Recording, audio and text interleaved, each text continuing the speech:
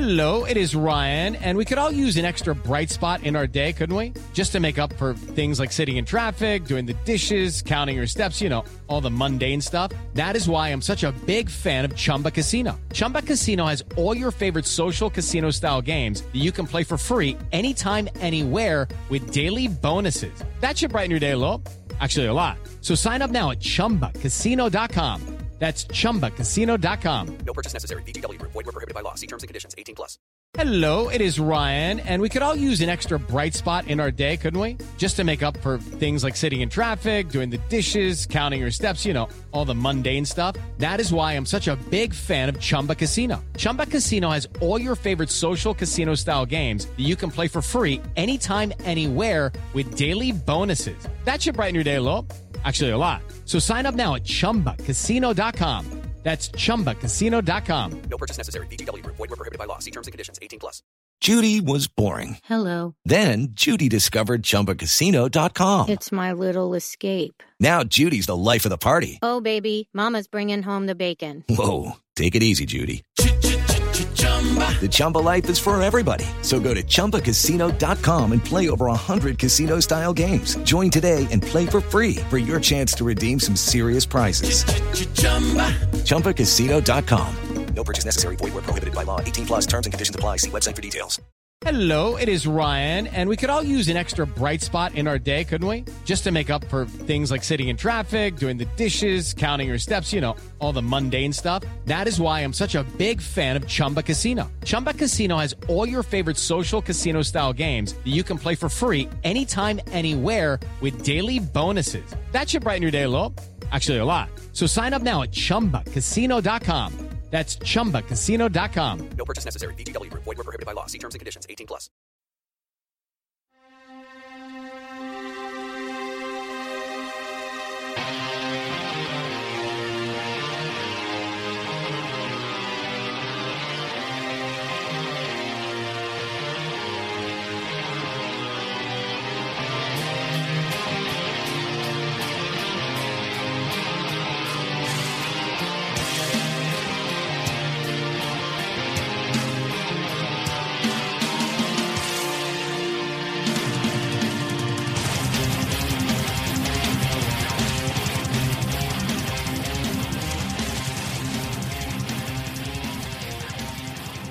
Ahoy, Mets fans. Welcome to episode 264 of Amazing Avenue Audio, the official podcast of your SB Nation New York Mets site, Amazing Avenue.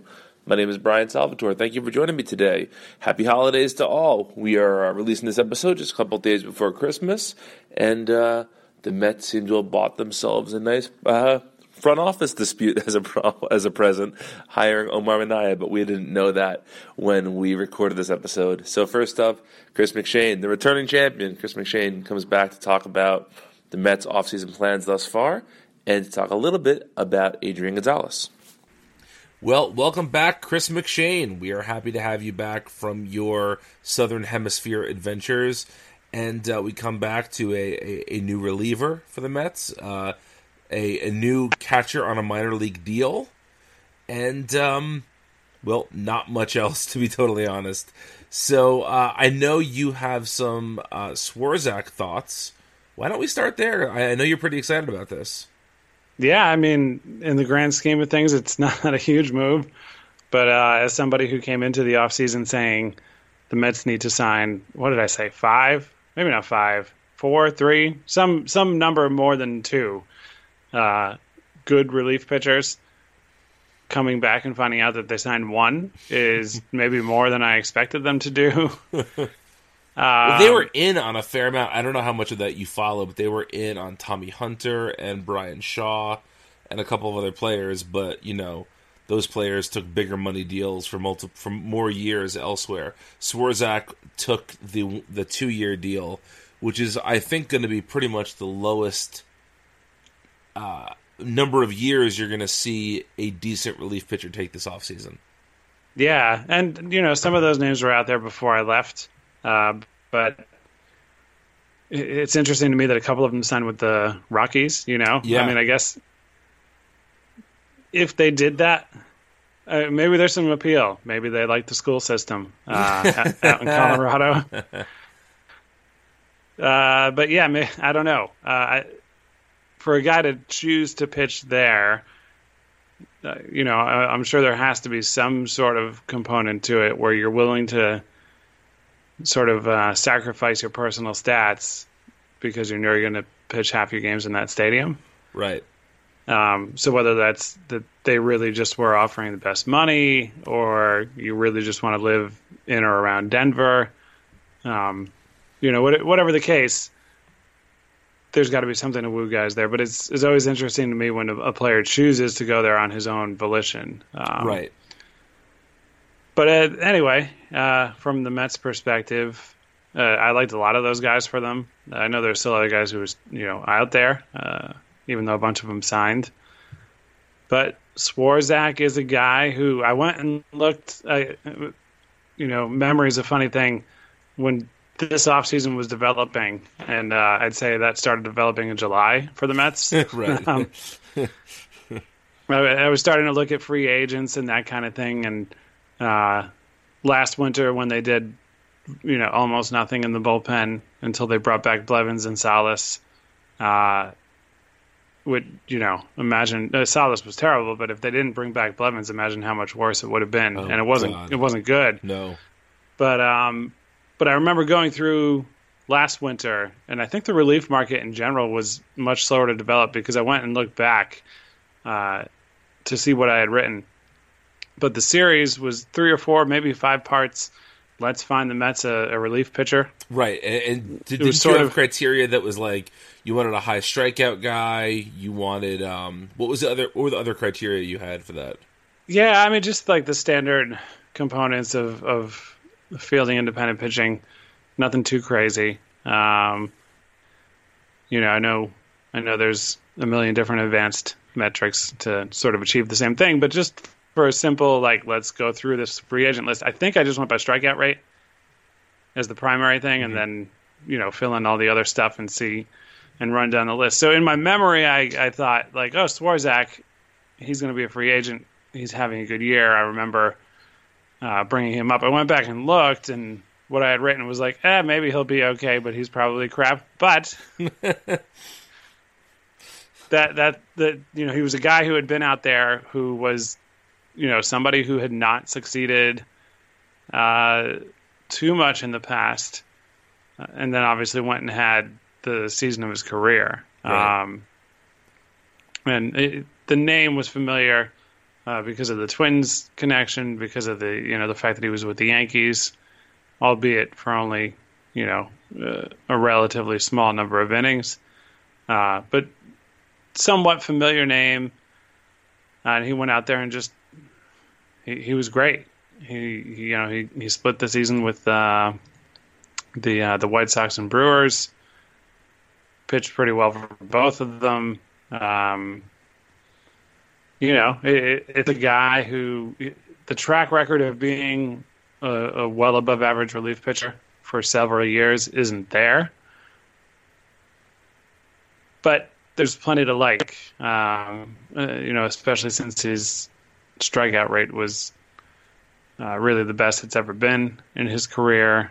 He just seemed to kind of do everything right. So, and depending on sort of which source you listen to, some people were saying that his change from a sort of fastball, changeup, curveball guy to a fastball, slider guy was initiated by Mickey Callaway. So when he was briefly with the Indians. So if that's the case, then you know that there's a comfort level there that is a nice thing to see. And on a non-baseball note, did you happen to see his first tweet as a Met? I did not yet. I saw Noah Syndergaard's tweet about picking his nickname. Oh, okay. I did. No, he tweeted as my first. It's something along the lines of, as my first tweet as a Met, I just want to say hello at Jerry Seinfeld. # Uncle Leo. So nice. Nothing wrong with that. That's a great way to start off his Mets tenure. So. Oh, and then he followed it up with a GIF of Uncle Leo saying hello. Yeah. Nice. See, the things I was not yet back in the country. Yeah. But the things you miss. Yeah. So that was, if you're gonna do something dumb on Twitter to endear yourself to me, that's a pretty good way to do it. Yeah. So, it's a good start. It gets him right in there and with Jerry Blevins. Exactly. Yeah. I imagine he'll be a frequent guest star on Hello Jerry, his SNY mini show as part of the pregame. So yeah, that is a nice thing. The other thing that we kind of talked about, I talked about with Aaron a bit last week because I believe the trade had just become official or was just about to become official, but the Mets had attempted to acquire Ian Kinsler from the Tigers. You and I had talked about this before you left, and it came out today that the Tigers supposedly liked the Mets prospect package better than the Angels package, which is where he eventually went, but Kinsler would not waive his no-trade clause. I find this significant because I can't believe the Mets could put together a package of prospects that people like. That seems to be against the narrative that you're hearing about sort of the Mets minor league system at this point. I'm half kidding when I say that. But, the name out there that the Mets have now been kind of tied to is Jason Kipnis. And again, this is not a new name. It's not a new name for them to be tied to, but sort of a renewed sense of interest there, it appears. Kipnis, of course, played for the Indians last year. Kipnis is under more team control than a lot of the other players that have sort of been tossed around as potential trade targets, but he also had an injury, a relatively injury-plagued season last year, so there is some risk there. Since we didn't get Kinsler, and since you weren't a big Kinsler fan to begin with, how do you feel about the Kipnis possibility?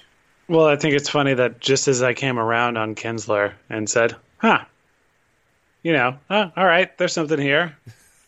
Granted, there were flaws with the 2017 season for him, but just as I was like, all right, I could do this. I probably wrote him off a little bit too much over the last 5-10 years, whatever. This guy's pretty good. He ends up with another team. Yeah. But yeah, Kipnis is I'd be totally on board. I don't know how much they'd have to give up to get him. Not every season of his major league career has been great, but most of them have been pretty good. Last year wasn't so good, and 2014 wasn't so good.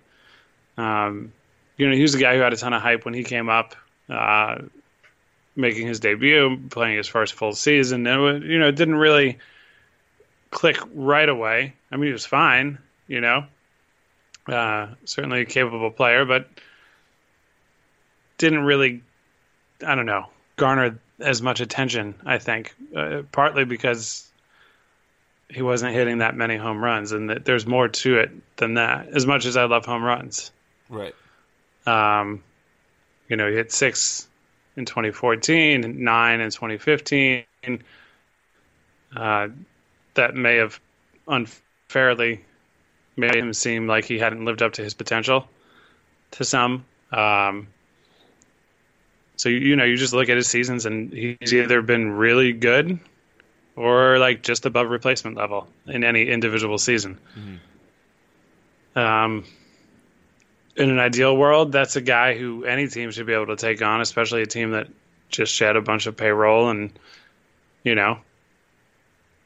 granted, they may not have all of the luxuries of playing in New York City. It's something that shouldn't be prohibitive. No, it shouldn't be. He's a guy who, it's not like when Robinson Cano was out there, before he signed with the Mariners, and whatever you think about the long-term implications and cost of that contract and everything.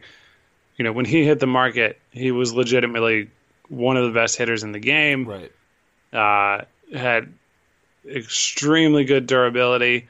And in Kipnis' defense, he's gotten up in the 600s, almost 700 plate appearances in 2016. Times, right? Yeah, and then over 650 a couple times, 641 in 2015. So you look at that.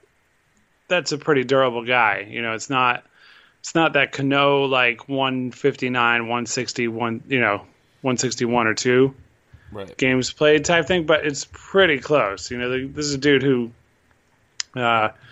most years you're given maybe a day off every week or two, and that's that. So yeah, he's not on that level where you'd go, wow, this is a franchise-changing move, but I'll take the odds of him being, that several win by WAR, whichever flavor you prefer, several win player next year and the year after over pretty much anybody else who is currently in-house with the Mets as a second baseman. Yeah, I still tend to think with a lot of this that if given the proper opportunities, I don't think Wilmer Flores would be all that much worse offensively than Kipnis would be for next season.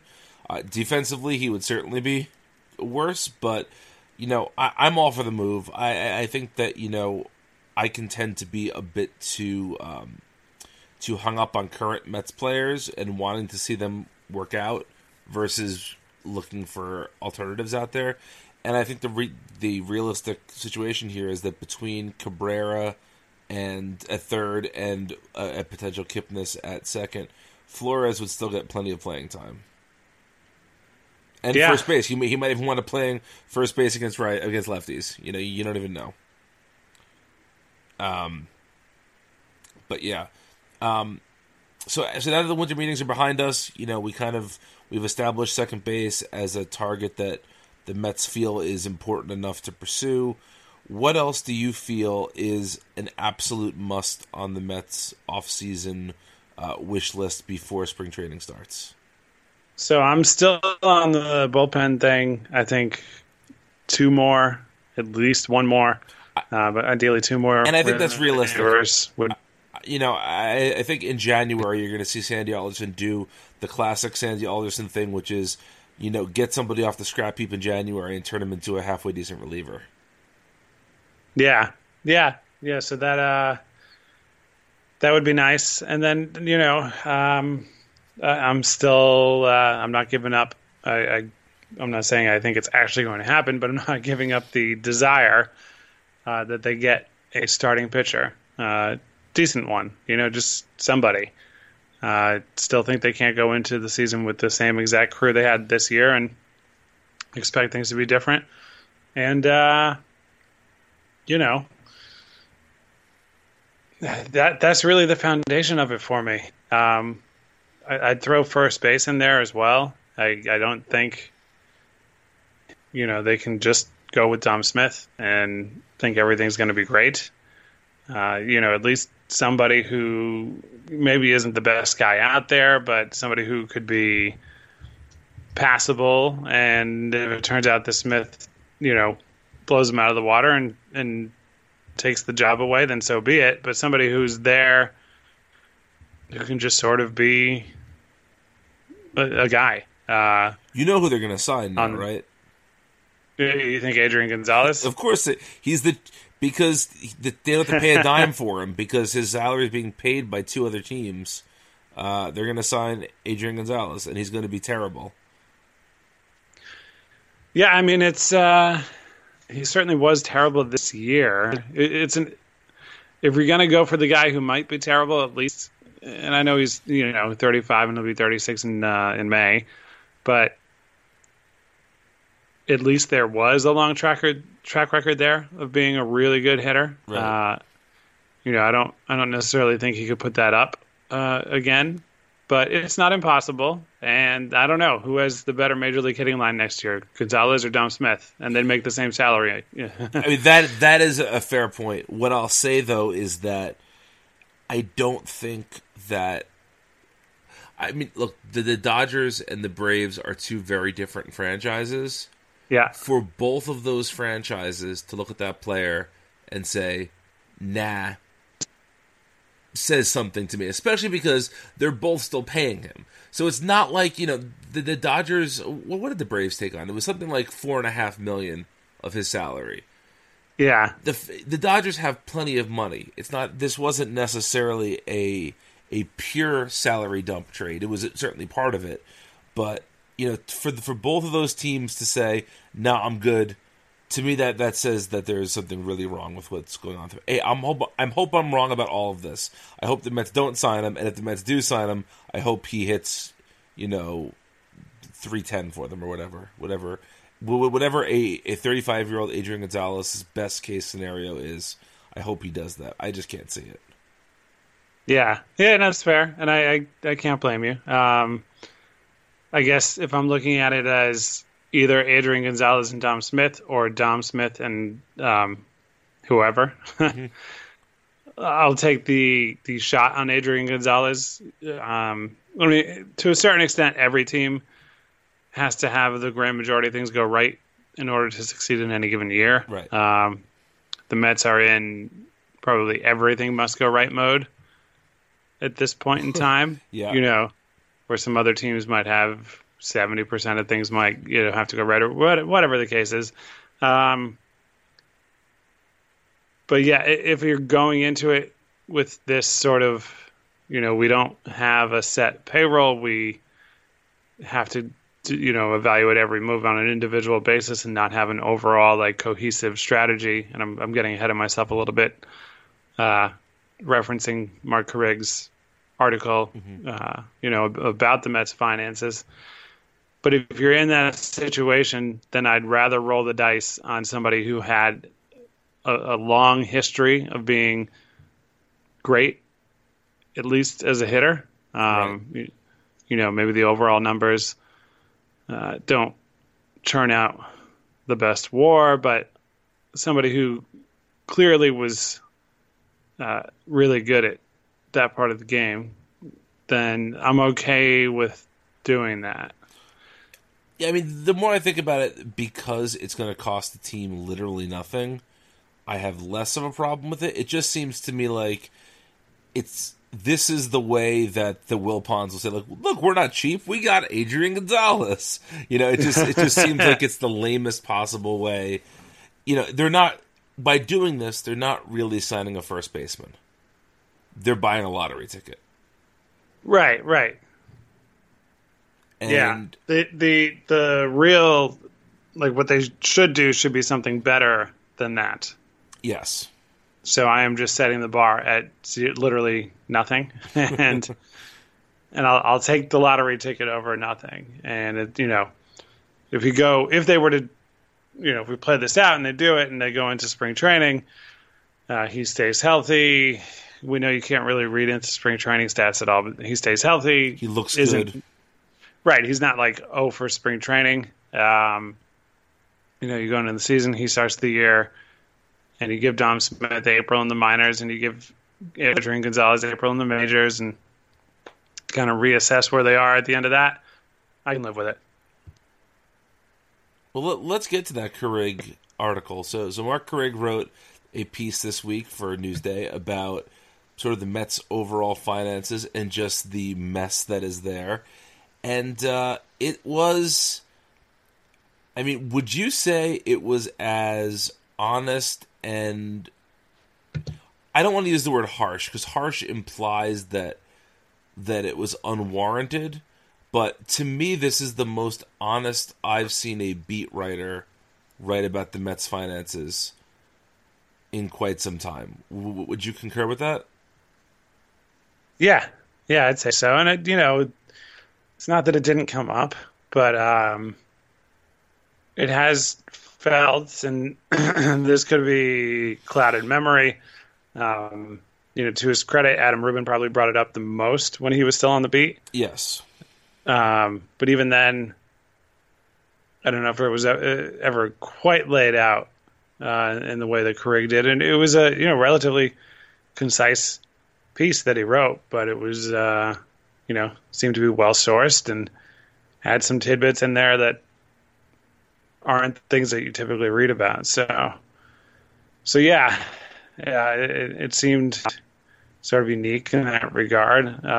But getting back to the potentially clouded memory with this stuff, it's always seemed like the focus has been just on Sandy Alderson did this. Why did he do that? He's an idiot. That those sorts of columns seem to be pretty commonplace. And certainly not to say that he's been flawless with the decisions he's made, but I feel like Carrig sort of, pointed that column, and I keep interchanging column and article because it was kind of both. Yeah, exactly. Yeah, it was a column, but it was a column that was reported with new information. So he kind of pointed it at ownership, because when you paint the front office in the way that he did, it makes them somewhat of a sympathetic character.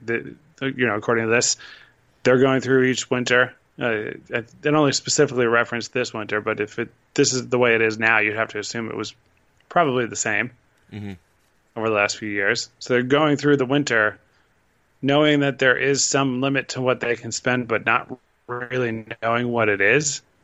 We certainly heard Sandy Alderson talk about the fact that he was able to get approval to spend what he did in 2017 under the premise that if things didn't work out, he knew he could way to shed that stuff. And Mets fans weren't happy with the returns for that, but he wasn't wrong about the ability to do that. It sounds like such a bizarre way to have to be a general manager. I mean, it seems like it would be an impossible way to be a general manager. If you look at your team's needs, you have to be able to budget. Okay, if these are the 6 areas our team needs to improve, we have to rank them 1 through 6. But if you don't know the amount of money you have to spend, how can you possibly rank that? Like, you're saying the Mets need to sign bullpen help. I agree with you. So if you put bullpen help at number 1, well, if you need to get bullpen help, but you also need a first baseman, and you have no idea what your salary limitations are, do you go after, is Swarzak the only signing they can afford to make? And right. And it also seems like it's not, they never get an answer. It's not like after they sign Swarzak, someone calls and says, okay, well, now you're done. It's always a mystery. And so I don't understand how the front office can possibly operate that way. Yeah, and I'm going to just make a unrealistic hypothetical point for the sake of making it. But say they signed Swarzak as they did. Say Yu Darvish's market collapses, right? Mm-hmm. And he only takes, and again, not saying this is actually a thing that would happen, but say he only takes, $60 million over 3 years, for whatever reason. An extreme example, but somebody falling much farther than you would expect, somebody who you wouldn't have in your budget from the outset of an offseason because you know that there's a limit, and a guy like that is just not going to be there. Does it come down to, well, you could have this great starting pitcher who's coming at an extreme discount, but sorry, you signed Anthony Swarzak. That's $7 million each of this year and next. We can't do 27 for Swarzak and Darvish, but we could have done Darvish alone, right?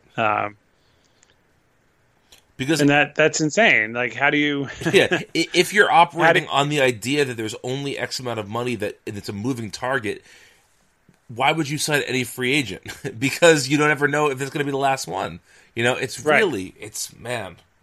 I mean, even a less extreme example than that is Jay Bruce. The rumor came out today, or not rumor, I guess there was a source to it, that Bruce has lowered his asking price from 5 years to 4 years. Now, I still don't want Jay Bruce for 4 years, but Bruce at 4 years would solve a fair amount of Mets problems. It would give them somebody who could play first base. It would give them an outfielder if Conforto isn't as healthy as we hope he is. It's a guy who now, removed from us wondering if he was going to be tendered a contract last offseason, a guy that has shown that he can produce for this team. He seems to have reversed course on hating playing in New York. So all the pieces are starting to line up, because now maybe if he's asking for 4, well, if you did 3 at a higher average annual value, maybe then you can get him. The conversation should be, the conversation is there now. Whereas at 5 years, Bruce was never a conversation. At 4 years, now maybe you start having that conversation. But if you don't know what your budget is, you can never have that conversation. The only conversations you can have in this scenario are, we have X player lined up, can we do this? Right. Yeah. I don't know how... it really makes you feel for the Mets front office. I mean, look, they're being compensated. They're not working for free. I understand all of that, but it really makes you feel for those guys. Yeah, and feel for us as a fan base. Yeah, but yeah, it's sort of and Craig's overall point was ownership needs to address it somehow, and we all know that's not going to happen. The Mets are not good at combating really bad press. No. It's not their thing. If they were good at it, LOL Mets would probably not have become a sort of a common well-known phrase or term within the world of baseball. So, yeah, I don't see them actually changing their approach to how they address it with fans, and I really expect more of the same indefinitely. Maybe we'll be surprised, but it's brief. Yeah, I was gonna say it's pretty crazy that the last 2 seasons happened in terms of spending. Yeah, that brief sense of optimism that, okay, they played, that's not the word I wanted.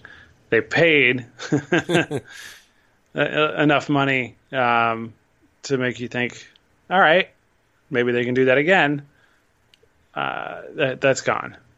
And, they have to do it year in and year out to make you believe it is possible. And gone for no apparent reason. Like, I don't know what necessarily happened in the last 2 years that has changed all of this. I don't know why in the off season, in last off season, all of a sudden they could spend so much more, but they can't right now. I know attendance was down at City this year. That doesn't matter as much as. Let me rephrase that. That shouldn't be the big deciding factor as to whether they can spend or not. No, yeah, absolutely. Oh, boy. Well, we're going to close out here with a quick email. We're not going to read the whole thing because it's a little bit outdated, but essentially our friend Ryan wrote into us and asked if we would rather have, he just showed the stat line for a second here of Ian Kinsler in 2017 or Jose Reyes in 2017, and he admits he's a Reyes apologist, but he said that he would you give up relatively little for Reyes versus giving up prospects in the Kinsler trade, and while I understand that perspective, Reyes is a free agent. They're going to have to spend money to sign him, and it seems like, as crazy as it sounds, it seems like the Mets might have more low-level prospects than they have league minimum salaries to give out. For a system that is as depleted as it is, it seems like they might, it might make more sense for them to trade away 1 or 2 low-level prospects than spend the $1 million on Reyes that could be spent someplace where the team can make a real upgrade for that amount of money. Yeah. Whatever that means. Yeah, it's you're right. And, I will say that when you just look at the 2017 stats, sure, they look a little more comparable. I don't know. The Reyes downturn in his hitting is not something that just came about, Right. It's been there for a little while. And it's just a thing where, like, if he's on this current roster and playing every day, he's going to get plenty of at-bats and probably not be very good, and I don't know. I'm ready to move on. Yeah, I mean, I get I'm it. ready to move on for so like, many reasons. Right, yeah, but I get, like, take away the name and just look at the stats. and do a comparison. I know that's a thing that people like to do. So, and I'm not even like writing that off. It's just, it's a little bit deeper than 2017 stats when you make that comparison. So, you take a guy in his down year, and maybe that's the trend. Maybe he doesn't ever bounce back. But you take Kinsler in his down year and Reyes in a year that he looked like he wasn't a major league hitter for a long time until he kind of sort of salvaged it a little bit. Wound up. He wound up much higher than I thought he would, the way he was performing. Yes, but you also have to realize the reason he was able to turn it around was because this was such a piece of shit team that they had no one better to replace him with. Yeah, and also part of the reason that he looked halfway decent at the end of the season was because they had no one decent playing with him. Yeah. So it's a bit of a skewed visual as well. Right. So yeah, I'm not sold. I get the sales pitch. I'm just not sold. Same here. Well, folks, unless major news breaks, next week's show is going to be something we kind of did last year. We did a little bit of a non-Mets show. We'll talk about some music. I know Chris and I have both seen the new Star Wars movie, The Last Jedi. So we'll talk about that. Chris will give us a brief travelogue for New Zealand and Australia. Yeah, and maybe I'll share a recipe or something. A Christmas recipe. Go. There we go. So look forward to that. And we'll talk to you guys soon.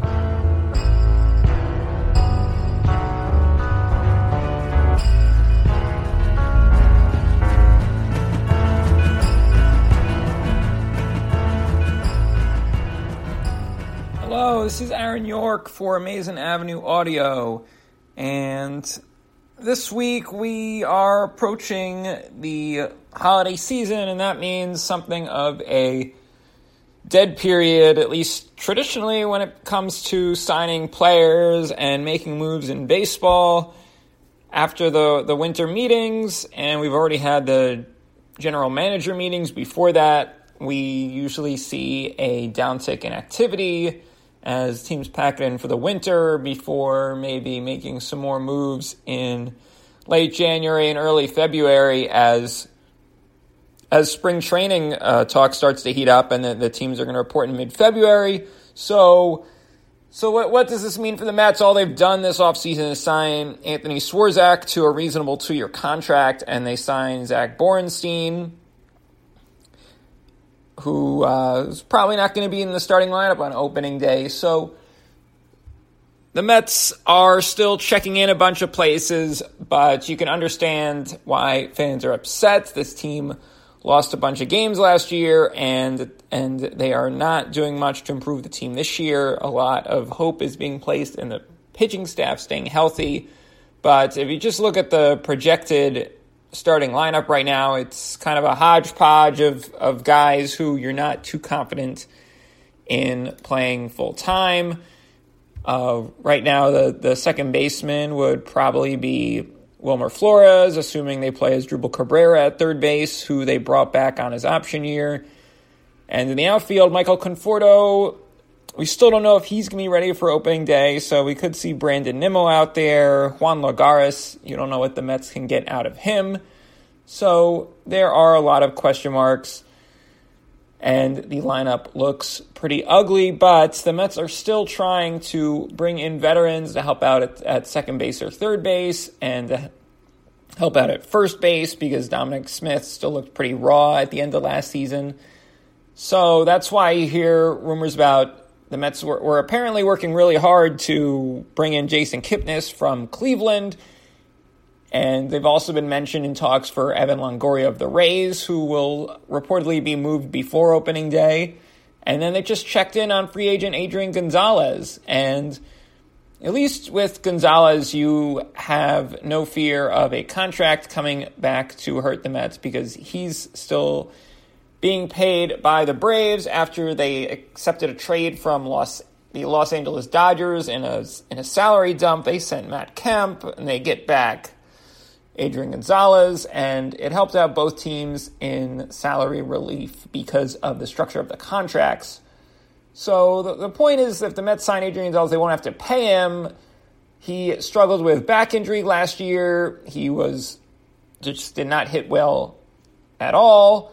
But the good news about Gonzalez is that every year before that, in his career since 2006, he played in over 150 games. So before this back injury season, he was as steady as they come. He's always had a good combination of contact and power. In 2016, he had 111 WRC plus. So he would be a steady guy who could just go out there and maybe hit for a little power. He did hit for fewer than 20 home runs in 2016. So that power that he used to hit, he had a 40 home run season once in San Diego back when Petco Park was where home runs go to die.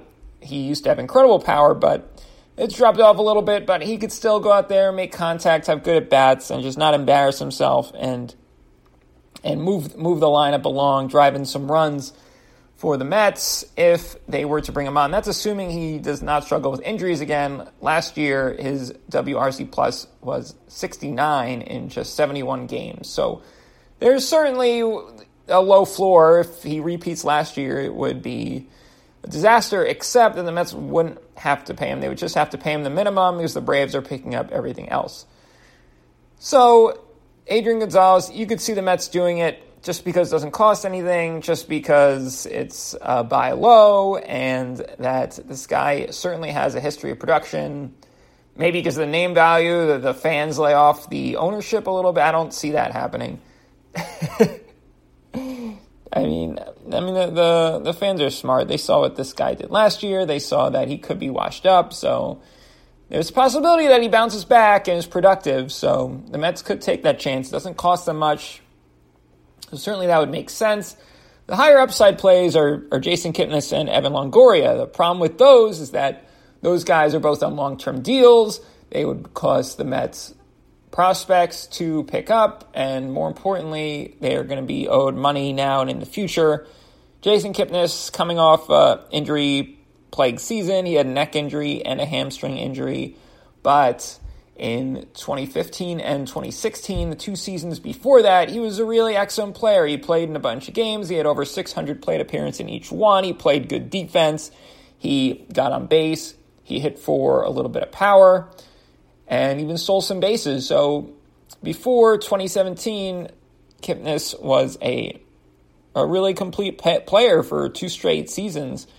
And the best part is he's only 30 years old, so unlike Gonzalez, who's 35, it's easier to imagine Kipnis bouncing back and giving his new team, if he does get traded, a couple of good seasons. But because the Indians are contenders, they really don't need to trade him. They would be doing this possibly to add to their team in other ways, to get his salary off the books. When he returned to the lineup late last year, they moved him to center field, but they don't have to have him in center field because they have the 2 infielders they use instead of him. Jose Ramirez is a great player, but the other is Giovanni Urshela, who doesn't hit too much. So they could go back to Ramirez at third base and Urshela at second base, and Kipnis at second base and with Urshela on the bench, and look elsewhere for outfield help. So Kipnis, unlike Longoria, who it seems like Tampa Bay really wants to get off the books because his offense is starting to decline and his contract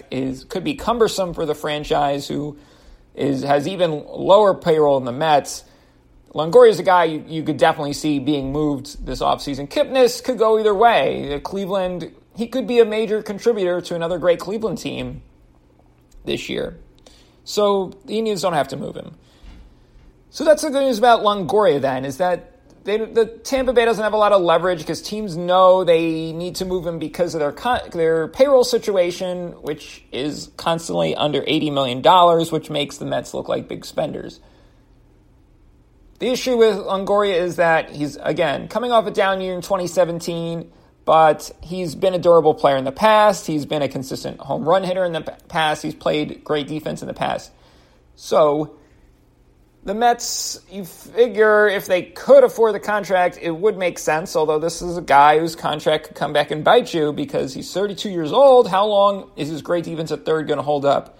How long is he going to be a productive hitter? The last 2 years, his on-base percentage was under 320, although in 2016, he hit for a lot of power. He hit for 36 home runs compared to just 20 last year when his WRC plus just 96. That's the lowest it had been since pretty much his whole major league career. So you hope that last year was an outlier and not the beginning of the end for the productive period of Longoria's career. Just because the Rays are so willing to move him, this guy, Longoria, makes the most sense for the Mets. And they wouldn't have to give up that many prospects if they eat the whole contract, but it all comes back to the money. There's not a lot of confidence here or elsewhere in the fan base that says the Mets can afford to pay a guy that much. So we could all just be talking about guys that aren't coming to the Mets. So I would say Gonzalez is the most likely guy since he's a free agent. He's not going to cost anything. Followed by Longoria because it looks like the Rays are going to trade him somewhere. Followed by Kipnis because the Indians don't have to trade him. And I think they would demand a pretty prospect package, which the Mets might not be able to offer. So we could be looking at a pretty ugly Mets opening day roster. And that's not fun. You wish that the team was a little more aggressive in bringing in guys, but you never know. If it's still mid-February and we're talking about the same roster, then we'll know we're in for a long summer. But until then, we're still holding out hope that this team does something to improve, or else it could be a little ugly, especially on offense this summer. So those are the three big rumored guys that are being passed around. I'm Aaron York. This is Amazing Avenue Audio.